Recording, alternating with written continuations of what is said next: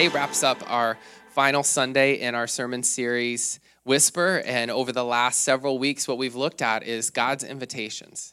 We've talked about the fact that God is continually coming to us. God's continually coming to us and speaking to us by the Holy Spirit. And then sometimes we get it, we hear it. So many times we probably are distracted and we miss it. And yet what we've seen, though, is that God's invitations are consistent and persistent.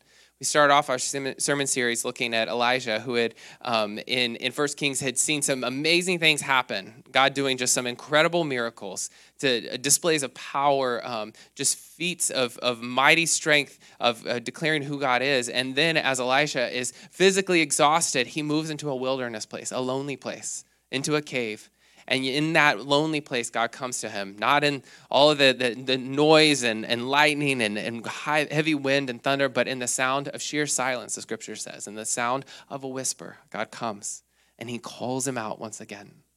And he asks him, what have I spoken to you? Who are you? And begins to restore purpose. And so what we've looked at over the last several weeks is using a book, a great book that can challenge our faith from Reverend Adele Calhoun called Invitations of God. And I've pulled some of those out. There's so many that she covers in her book. And so I've pulled a few of those out and used those as a framework for this sermon series. But over the last several weeks, we've looked at how God invites us to follow, invites us to participate in our own healing, invites us to rest, to practice the presence of other people, to admit that I might be wrong. And last Sunday, we looked at God's invitation to forgive. And I have to believe that there has probably been some challenging moments for you in God's invitations over the last few weeks, because I know the same thing has happened to me in my life. Moments of where I'm in a situation and all of a sudden I realize with what's going on, either externally or internally, I'm like, oh God, this is one of your invitation moments. We've talked about this. This is a moment to admit I might be wrong.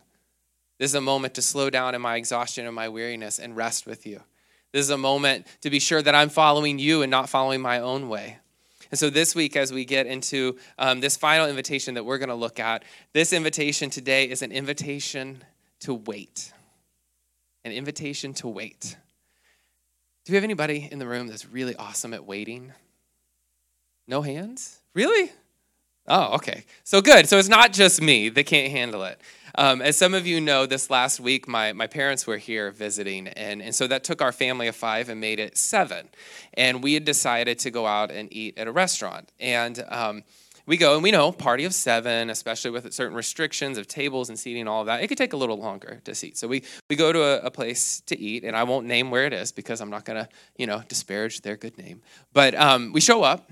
And there's not really anybody waiting, and we ask, how long for a table for 7? And they say 35 minutes, and we're like, wow, okay. And they, as we're waiting, they continually kind of seat like a 2-top here and a 4-top there, and not a big deal. We're waiting.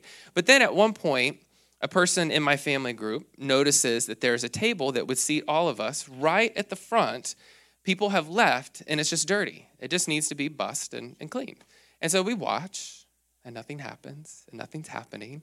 And then we overhear some of the staff go, oh, someone needs to bus that table. Hey, wait, we should seat some people there. We need somebody to bus that table. And they keep walking. 5 minutes, 10 minutes, almost 15 minutes. And nothing's happening with the table. All the while, we're just standing there hungry, watching people at a restaurant eat in a table that just needed to be bussed. Can I tell you, my impatience was rising. Other people, especially, does anybody know what hangry means? Okay, that, you're so hungry that you get angry, hangry. Yeah, okay. So that's starting to set in, and it was a kind of a late lunch, early dinner, so we were definitely in a place of being hungry. So eventually we had to be like, I'm sorry, can somebody clear the table off so we can sit down? So then somebody goes over, I got to shorten my story here. Somebody goes over and like half busses the table, like they bring the dirty bucket of stuff, like dirty dishes over and kind of put everything in it, but just leave it all there and walk away and start doing other stuff. So then we're waiting longer. And, oh my gosh. And it came to a point where I was like, is it possible just to see like a manager or somebody just to be like, The table is our table. So eventually we were able to sit down and we were able to eat. And the service from that point forward was really great. But it was honestly at a point where I was like, if you'll just give me a rag, I'll go over and I'll wipe the table down myself. I do it at home all the time. I don't mind. I really don't mind because we're hungry. So anyway, I am not good at waiting. Probably none of us are. And we're going to look at some reasons why we're not great at waiting. But we're going to look at God's invitation to wait and realize there's different ways that God invites us to wait.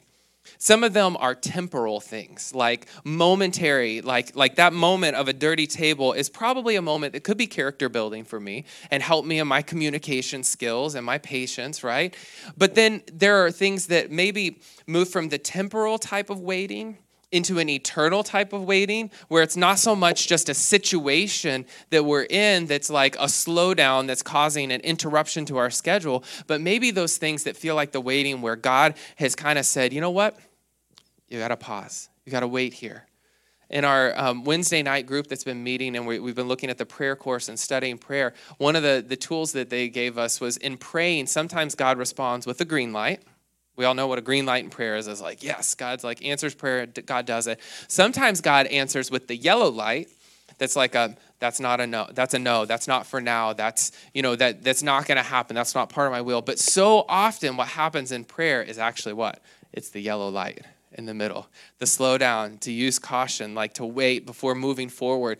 And so today, as we look at this idea of waiting on the Lord in this invitation from the Holy Spirit, we're going to challenge ourselves. And I've got some questions along the way, so if you're a note taker, be sure to take some notes here, and we're going to move through this. But I want to share this quote from Ronald Rolheiser, and it's in his book, Holy Longing, and this is what he writes. He says, "We are more busy than bad, more distracted than non-spiritual, and more interested in the movie theater, the sports stadium, the shopping mall, and the fantasy life they produce in us than we are in a church. Pathological busyness, distraction, and restlessness are major blocks today within our spiritual life." Now, there's a temptation in us to kind of separate out the spiritual life from the everything else, right? Like this is the church, the me and God, the praying, the reading my Bible part of things, and then there's the everything else. And part of what Rolheiser is pointing to here is actually, you know what? All of that is integrated. The busyness, and as he names it, a pathological busyness, actually caused this restlessness that becomes part of what blocks our spiritual life. It's like there's this kind of invading presence of busyness that causes us to be unwilling to slow down and to wait on the Lord. And so there's this place for us, especially in waiting, where we realize waiting is actually a giving up of control, right? When we're in a place where we have to wait, we're acknowledging there's some other thing that's influencing us, that's kind of forcing our hands open and to admit that we are not in control. And in those spaces, and this is why I think we hate to wait so much, is that giving up of control forces us to acknowledge the roots of our own motivation, our fears, the things we idolize, that we hold too closely, that kind of nudge out God's presence. And so in the place of waiting, part of what we have to realize is that so often we treat God more like a genie, rub the lamp, ask for our wish, right? And instead of actually recognizing that happiness is not a matter of God meeting our expectations. Joy in our life is not contingent upon how quickly God moves, answers, and works and gives me what I want. What happens is that while we wait, we can sense this place of like a vulnerability, almost like an undoing, and a vulnerability of trust that no matter how disciplined, organized, or even prayerful, persistently prayerful we get, we can never outgrow God's invitation to wait. So when we look at it, we realize like the learning curve for waiting, it's lifelong. It's lifelong. It's something that we're going to continually have to circle around. And now we realize that this, with practicing this invitation of waiting, we can actually get better at it. And we can move through maybe the momentary pain and endure some of that mental, emotional stress that comes with waiting and realize that it is strengthening us. I mean, think about some of the areas in our life where we have to wait. I gave you waiting on a table, waiting to eat. Okay, yeah, that's momentary. We quickly move past it. But think about maybe it's buying a house or selling a house and we're having to wait and it seems uncertain and the market kind of seems to be set against us no matter which side of the transaction we're on. Maybe we're waiting some news of medical testing for us, for a loved one, like just waiting, like, are they calling back? Do they have the results back? Maybe we're waiting for a loved one to arrive back home after a long trip, or maybe even an estrangement of a family member that we long to be back in relationship with, and we feel like we just keep waiting and waiting. Maybe we're waiting for a job offer, feeling like, okay, this could be the potential for me, for my future, but I just have to wait. Think about it in childhood. How many of you, like the month of December, the lead up to Christmas was like the hardest of Christmas. And now we have these great tools like Alexa and other things where we can be like, how many days until Christmas? And then it counts us down, right? My kids, it's the same way. Christmas, birthday, all of it. It's like a countdown. They will not let us forget how many days in the waiting.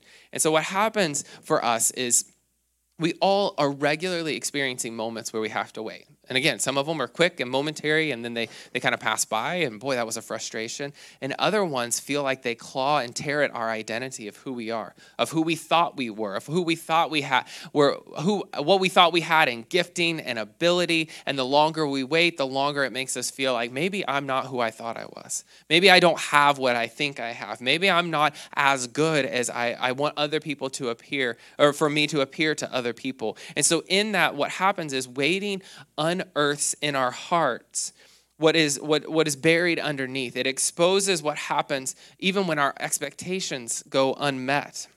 Waiting, it does this transforming thing in us. It exposes our doubts, our expectations, and it causes us to confront, especially in that way of us to God, to confront the areas where we have expectations of what God would do, should do, and how quickly God would do it. And forces us into a place of exposing the areas where we hold on to control, where we distrust and realize that in our heart we have those places of distrusting others, ourselves, and maybe even God. So I want you to think about this. Ask yourself this question. If you're taking notes, you can write it down. We have to stop and ask ourselves, what feelings arise in us when I have to wait?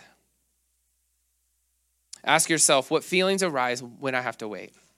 And then ask yourself, what do these feelings reveal about the way that we think life should work? What do those feelings inside of you reveal about the way that you think life should work? You can hopefully do this in a not too unkind to yourself sort of way, not evaluating too harshly, but just acknowledging the feelings that they're, because what we realize is waiting, it's a central, unchanging part of life. It's just a universal fact that we will have these moments where we wait. So think about it for yourself. What are you waiting for? Are you waiting for friendship? Maybe restoration of friendship? Are you waiting for a relationship, a spouse? Are you waiting on a career, a job, calling, life direction? Maybe you're waiting for healing, whether that's physical or emotional, spiritual, being set free, being restored. Maybe you're waiting for your children, something in relationship to your kids that you're just believing God for and you're waiting for.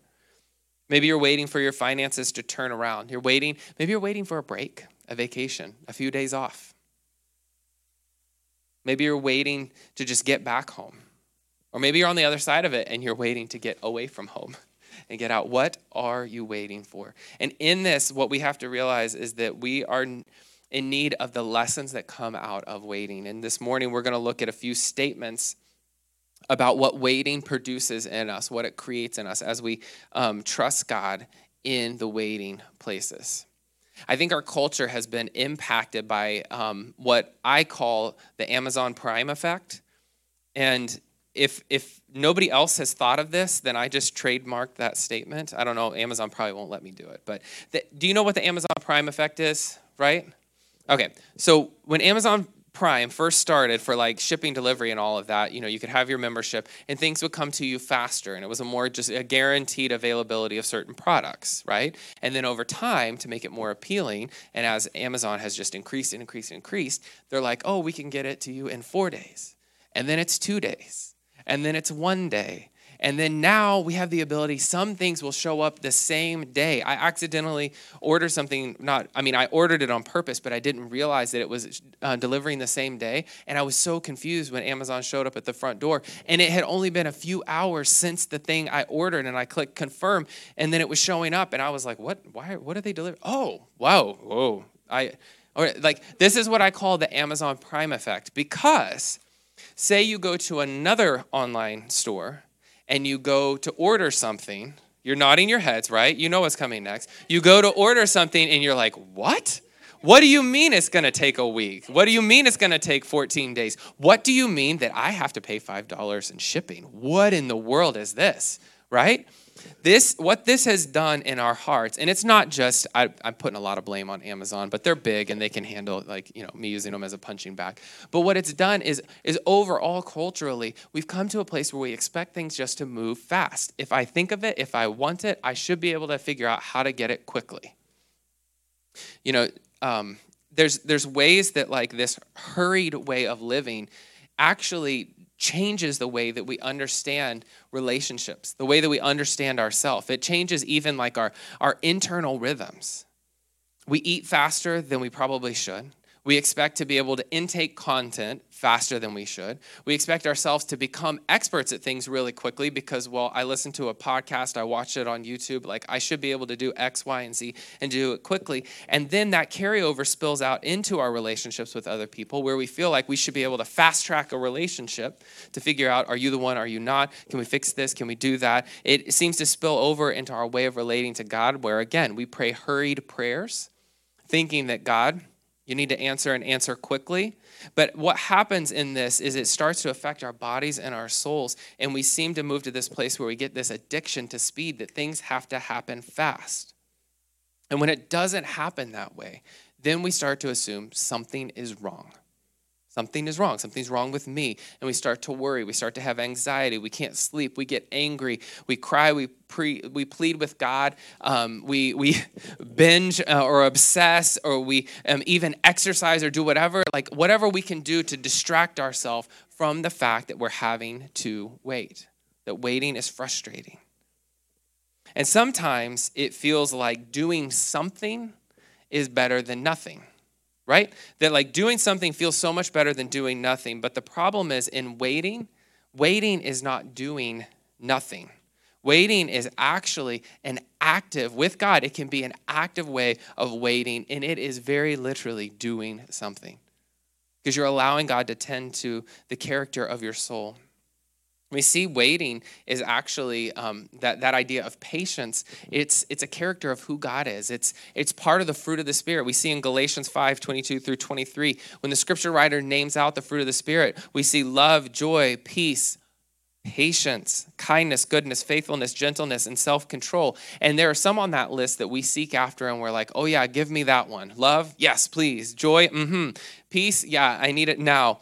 Patience, and then we kind of keep going, right? Because the reality is that we don't really want to work to see patience happening in our life. But if we're going to remove the idea of patience and waiting from the character and the nature of who God is and who God desires to be in us, we're actually eliminating part of the work of God in our lives. And this isn't just a modern contemporary problem, that Amazon Prime effect. It's a part of human nature from the beginning of time. We see it throughout the scriptures. In the creation story, Adam and Eve in the garden, what do? They get impatient with God and what God's doing, and they decide to take things into their own hands. We see throughout the scriptures where the scripture writers remind us of the fact that waiting is so vital, and it's part of who we are, and yet we get frustrated in it. The psalmist in Psalm 69, verse 3 says this, "I'm exhausted from crying for help. My throat is parched, my eyes are swollen with weeping, waiting for my God to help me." Again, in Micah 7, verse 7, the scripture says, "As for me, I look to the Lord for my help. I wait confidently for God to save me, and my God will certainly hear me." Paul in Romans reminds his readers in Rome the fact that in Romans chapter 8, verse 19, it says, "For all creation is waiting eagerly for that future day when God will reveal who his children really are. That there is this eager waiting that's within us. And so us acknowledging the stress and the strain and waiting it's not a bad thing. And it's not something to eliminate, but it's something for us to walk through confidently and realize that God can work in us in the waiting. Let's do this in this last portion of the sermon. What I want to do is I'm going to give you some statements and explain them, and then move us into a place of applying this morning. But what I want us to see is that, number one, waiting reveals Godspeed in our lives. Waiting reveals Godspeed in our lives. And I put that in quotes because as we've seen, when we look across the scriptures, we see that God's pace is unhurried. God's not in a hurry. God doesn't have anywhere to be. God holds all of creation, right? God knows what's unfolding. God knows everything that has been and ever will be. And so there's this pace at which God moves that to us seems slow, but in reality, it's a deep and patient way in which God is working to restore and renew creation. The effects of sin and brokenness in our world, it's tangible.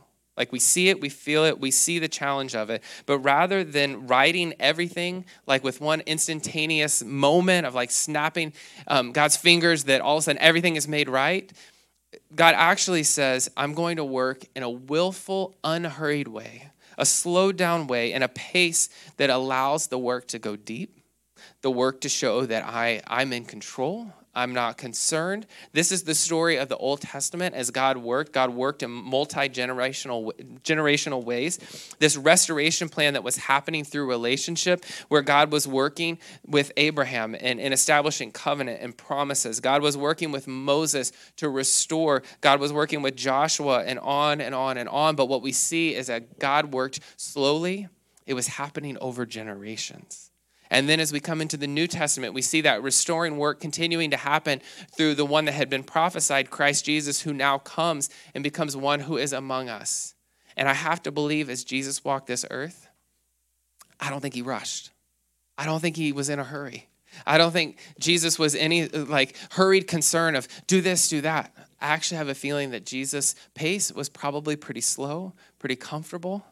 We see Jesus' words in Matthew 11:28, and this is from the Message version. But he sends out this invitation, and he says, come to me, all of you who are wearied and burdened, and I'll give you rest. And then in the Message it says, come and experience the rhythms of God's grace, the unforced rhythms of God's grace.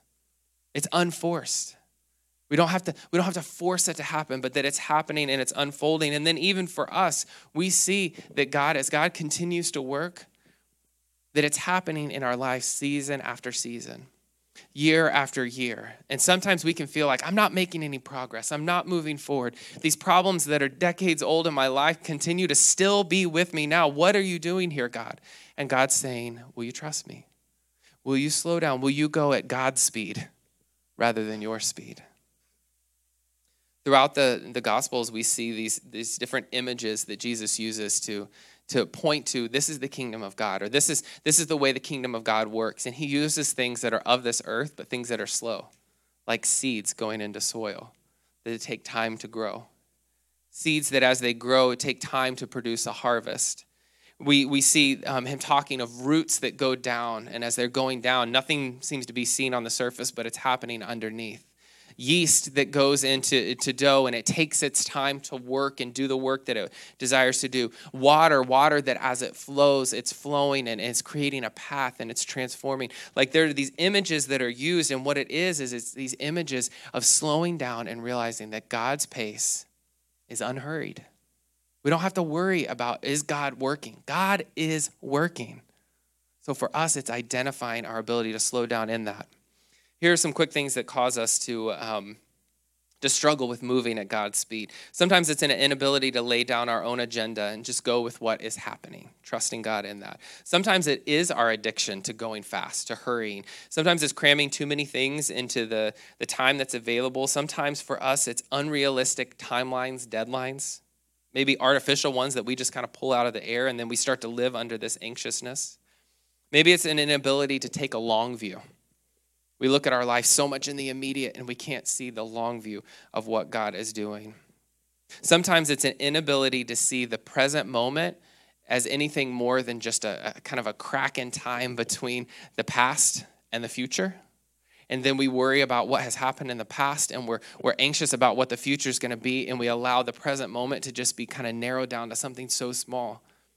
Where actually, if we look at it, the promise of God is the fact that God is not, he's not just a past God or a future God, but a God of the present moment now. So as we hear this invitation, we realize that we're invited to go God's speed. Number 2, waiting means accepting that I am dependent on God. Waiting means accepting that I am dependent on God. In acknowledging our dependency on God, what happens is that we have to shift in our thinking. And God does this work through the Holy Spirit. Shift in our thinking from an if type of thinking to a when type of thinking. Not this place of like, well, the anxious, worried, like if God, you're faithful, if God, you're going to move, if God, you're going to answer prayer, but actually shifting to a place of saying, when you do, I'm here. God, I know that it's going to happen when you want it to.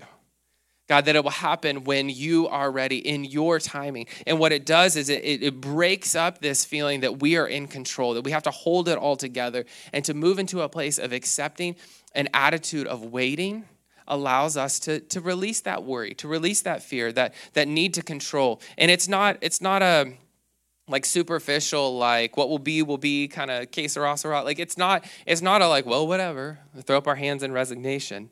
It's saying, no, God, I am willfully choosing to surrender, not in a passive way, but in an active waiting way. I'm going to surrender to what you are doing and trust, God, that it's happening deep within me, that it's happening deep within our world, that God, your ways are so much further and bigger that I don't have to say, if, but I can just move to like when you move, when you work. I'm with you. I want to move at your pace. Waiting on God demands an alertness to the present moment. As we've already said, it's an active stance of a watchfulness of saying, when, not if. One of my favorite authors, Henry Nouwen, suggests that active waiters know that what they're waiting for is growing from the ground on which they are standing. It's the idea of a seed that has been planted and that something has begun. Active waiting.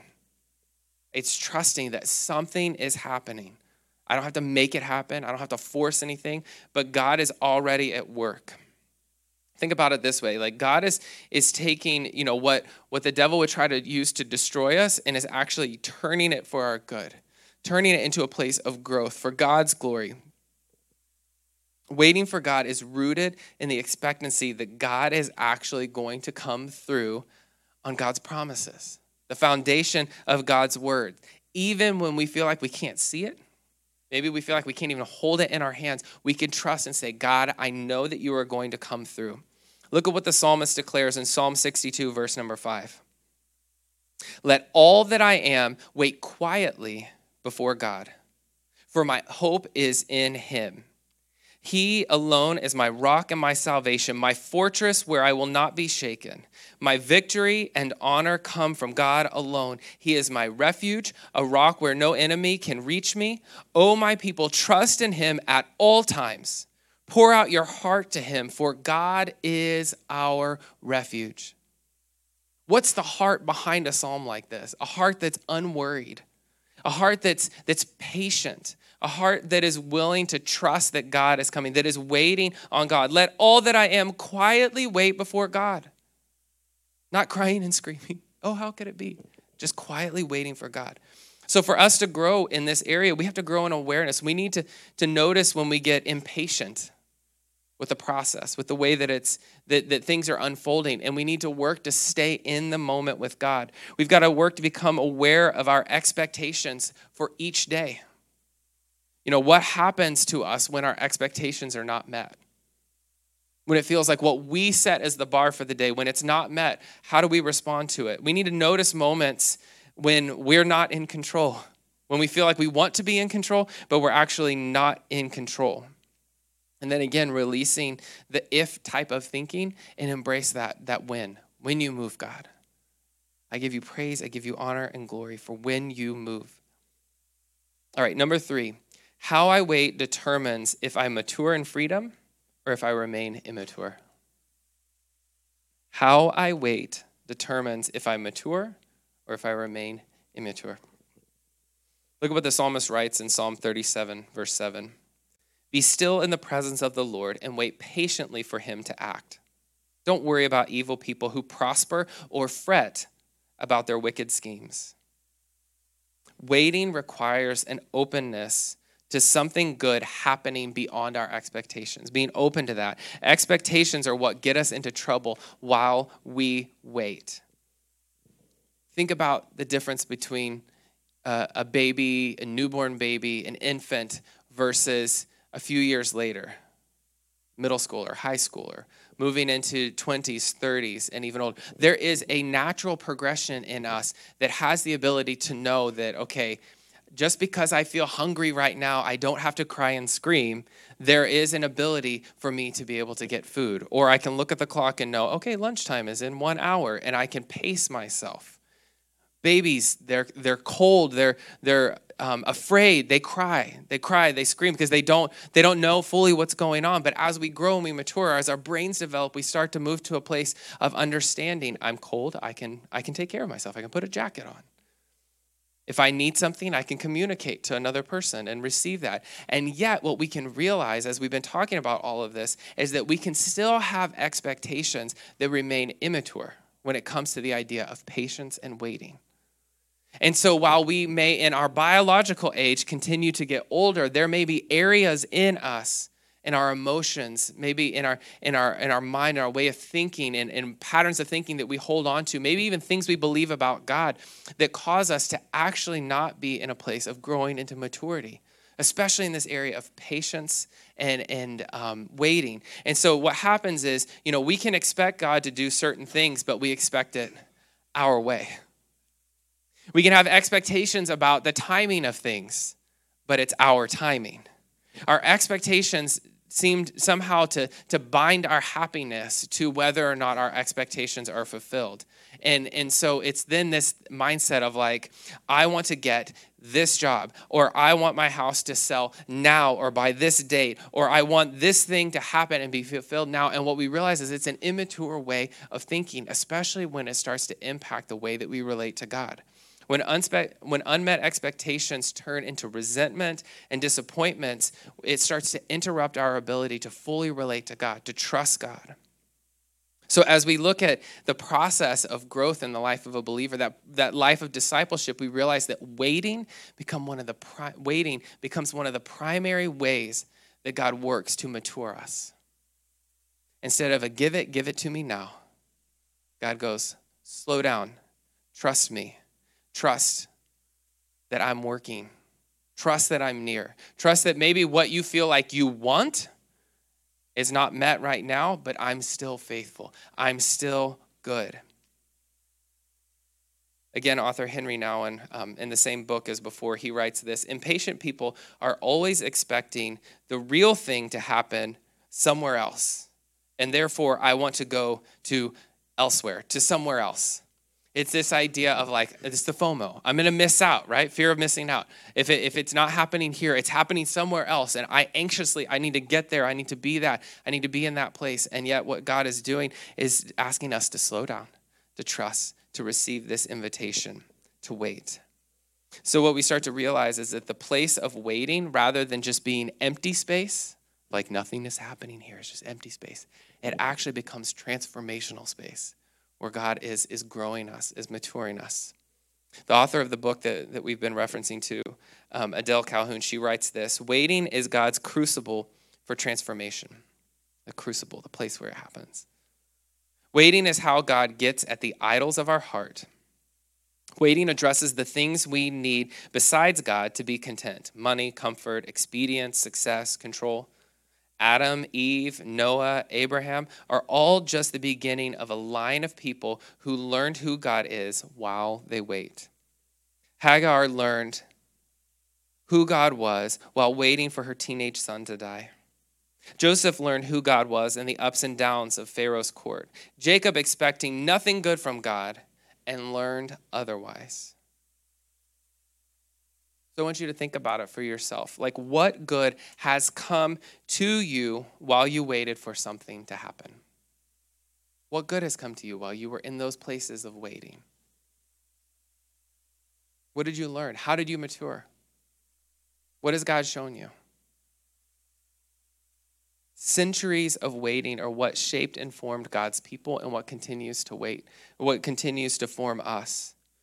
In the book of Isaiah, there are all of these moments where the prophet Isaiah is calling out to God's people. And there are these prophetic moments where in the calling out, the crying out, Isaiah is pointing to the coming of Christ, the one who will come as that suffering servant. We heard it read already in our service this morning. I want to read it again before we end our sermon this morning. But Isaiah 40, verse 28 through 31. Isaiah writes this, "Have you not known? Have you not heard? The Lord is the everlasting God, the creator of the ends of the earth. He does not faint or grow weary. His understanding is unsearchable. He gives power to the faint." Maybe that's some of us today.